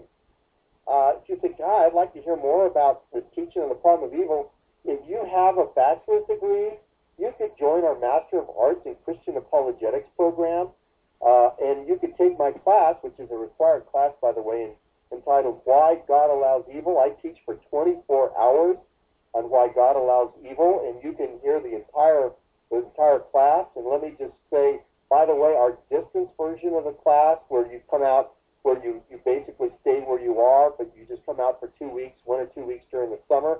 It's an excellent program. It's every bit as good as our on-site program. And anyway, you can hear my 24-hour lecture series on the problem of evil. That's a lot of fun for me, and I think that would give you a real understanding. And plus, if I may say, our whole program, our whole Master of Arts in Christian Apologetics program at Biola University is a very good one, if I do say so myself. Yeah, I was going to remind everyone that it is at Biola, and in fact, 4 weeks from now, we're going to have R. Scott Smith, one of your colleagues, again, come on the show and talk about more questions, which that's something we didn't even get into, the standard of good and evil here. So he's going to be on in 4 weeks. Excellent. Now, with only a few minutes left, about 3 minutes or so left in the show, is there any final message you would like to leave with the Deeper Waters audience? Yes. 2 things. One, really, when you see non-Christians and when you see what non-Christians do, what appears to be good things, examine really what's going on there. 2, most importantly, something that is really a struggle for Christians, start to make heaven your focus. Mm-hmm. The book you recommended by Peter Kreeft is excellent. Read that book. Start to think about heaven. Start to think about what it's about. I've got a blog on entitled Why I Look Forward to Eternity. I encourage Christians to read Why I Look Forward to Eternity. Anyway, Christians desperately need to think more and more and more and more about heaven. We don't think about it enough. And so that, if there's anything I could plea for Christians to do, it would be think a lot more about heaven and what eternal life is going to be about, and make that the focus of your life. In fact, I encourage people to memorize Colossians chapter 3, verses 1 through 4, which is about setting our minds on heaven. Mm-hmm.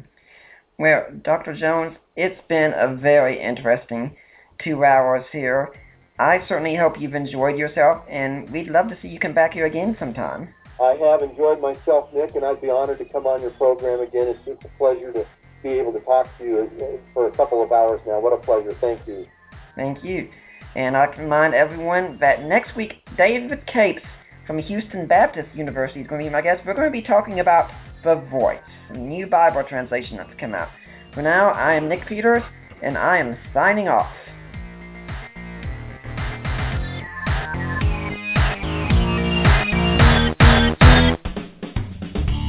It's here, the official Grok Radio mobile app. Listen to your favorite Grok Radio programs on your iPhone, iPad, iPod, Kindle Fire, Android smartphones, and tablets. The best thing is, it's absolutely free. Download it now from the iTunes or Google Play App Store, or get a link at our website, CYIWorldwide.com. Grok Radio, Christian radio that doesn't suck. You're listening to Grok Radio.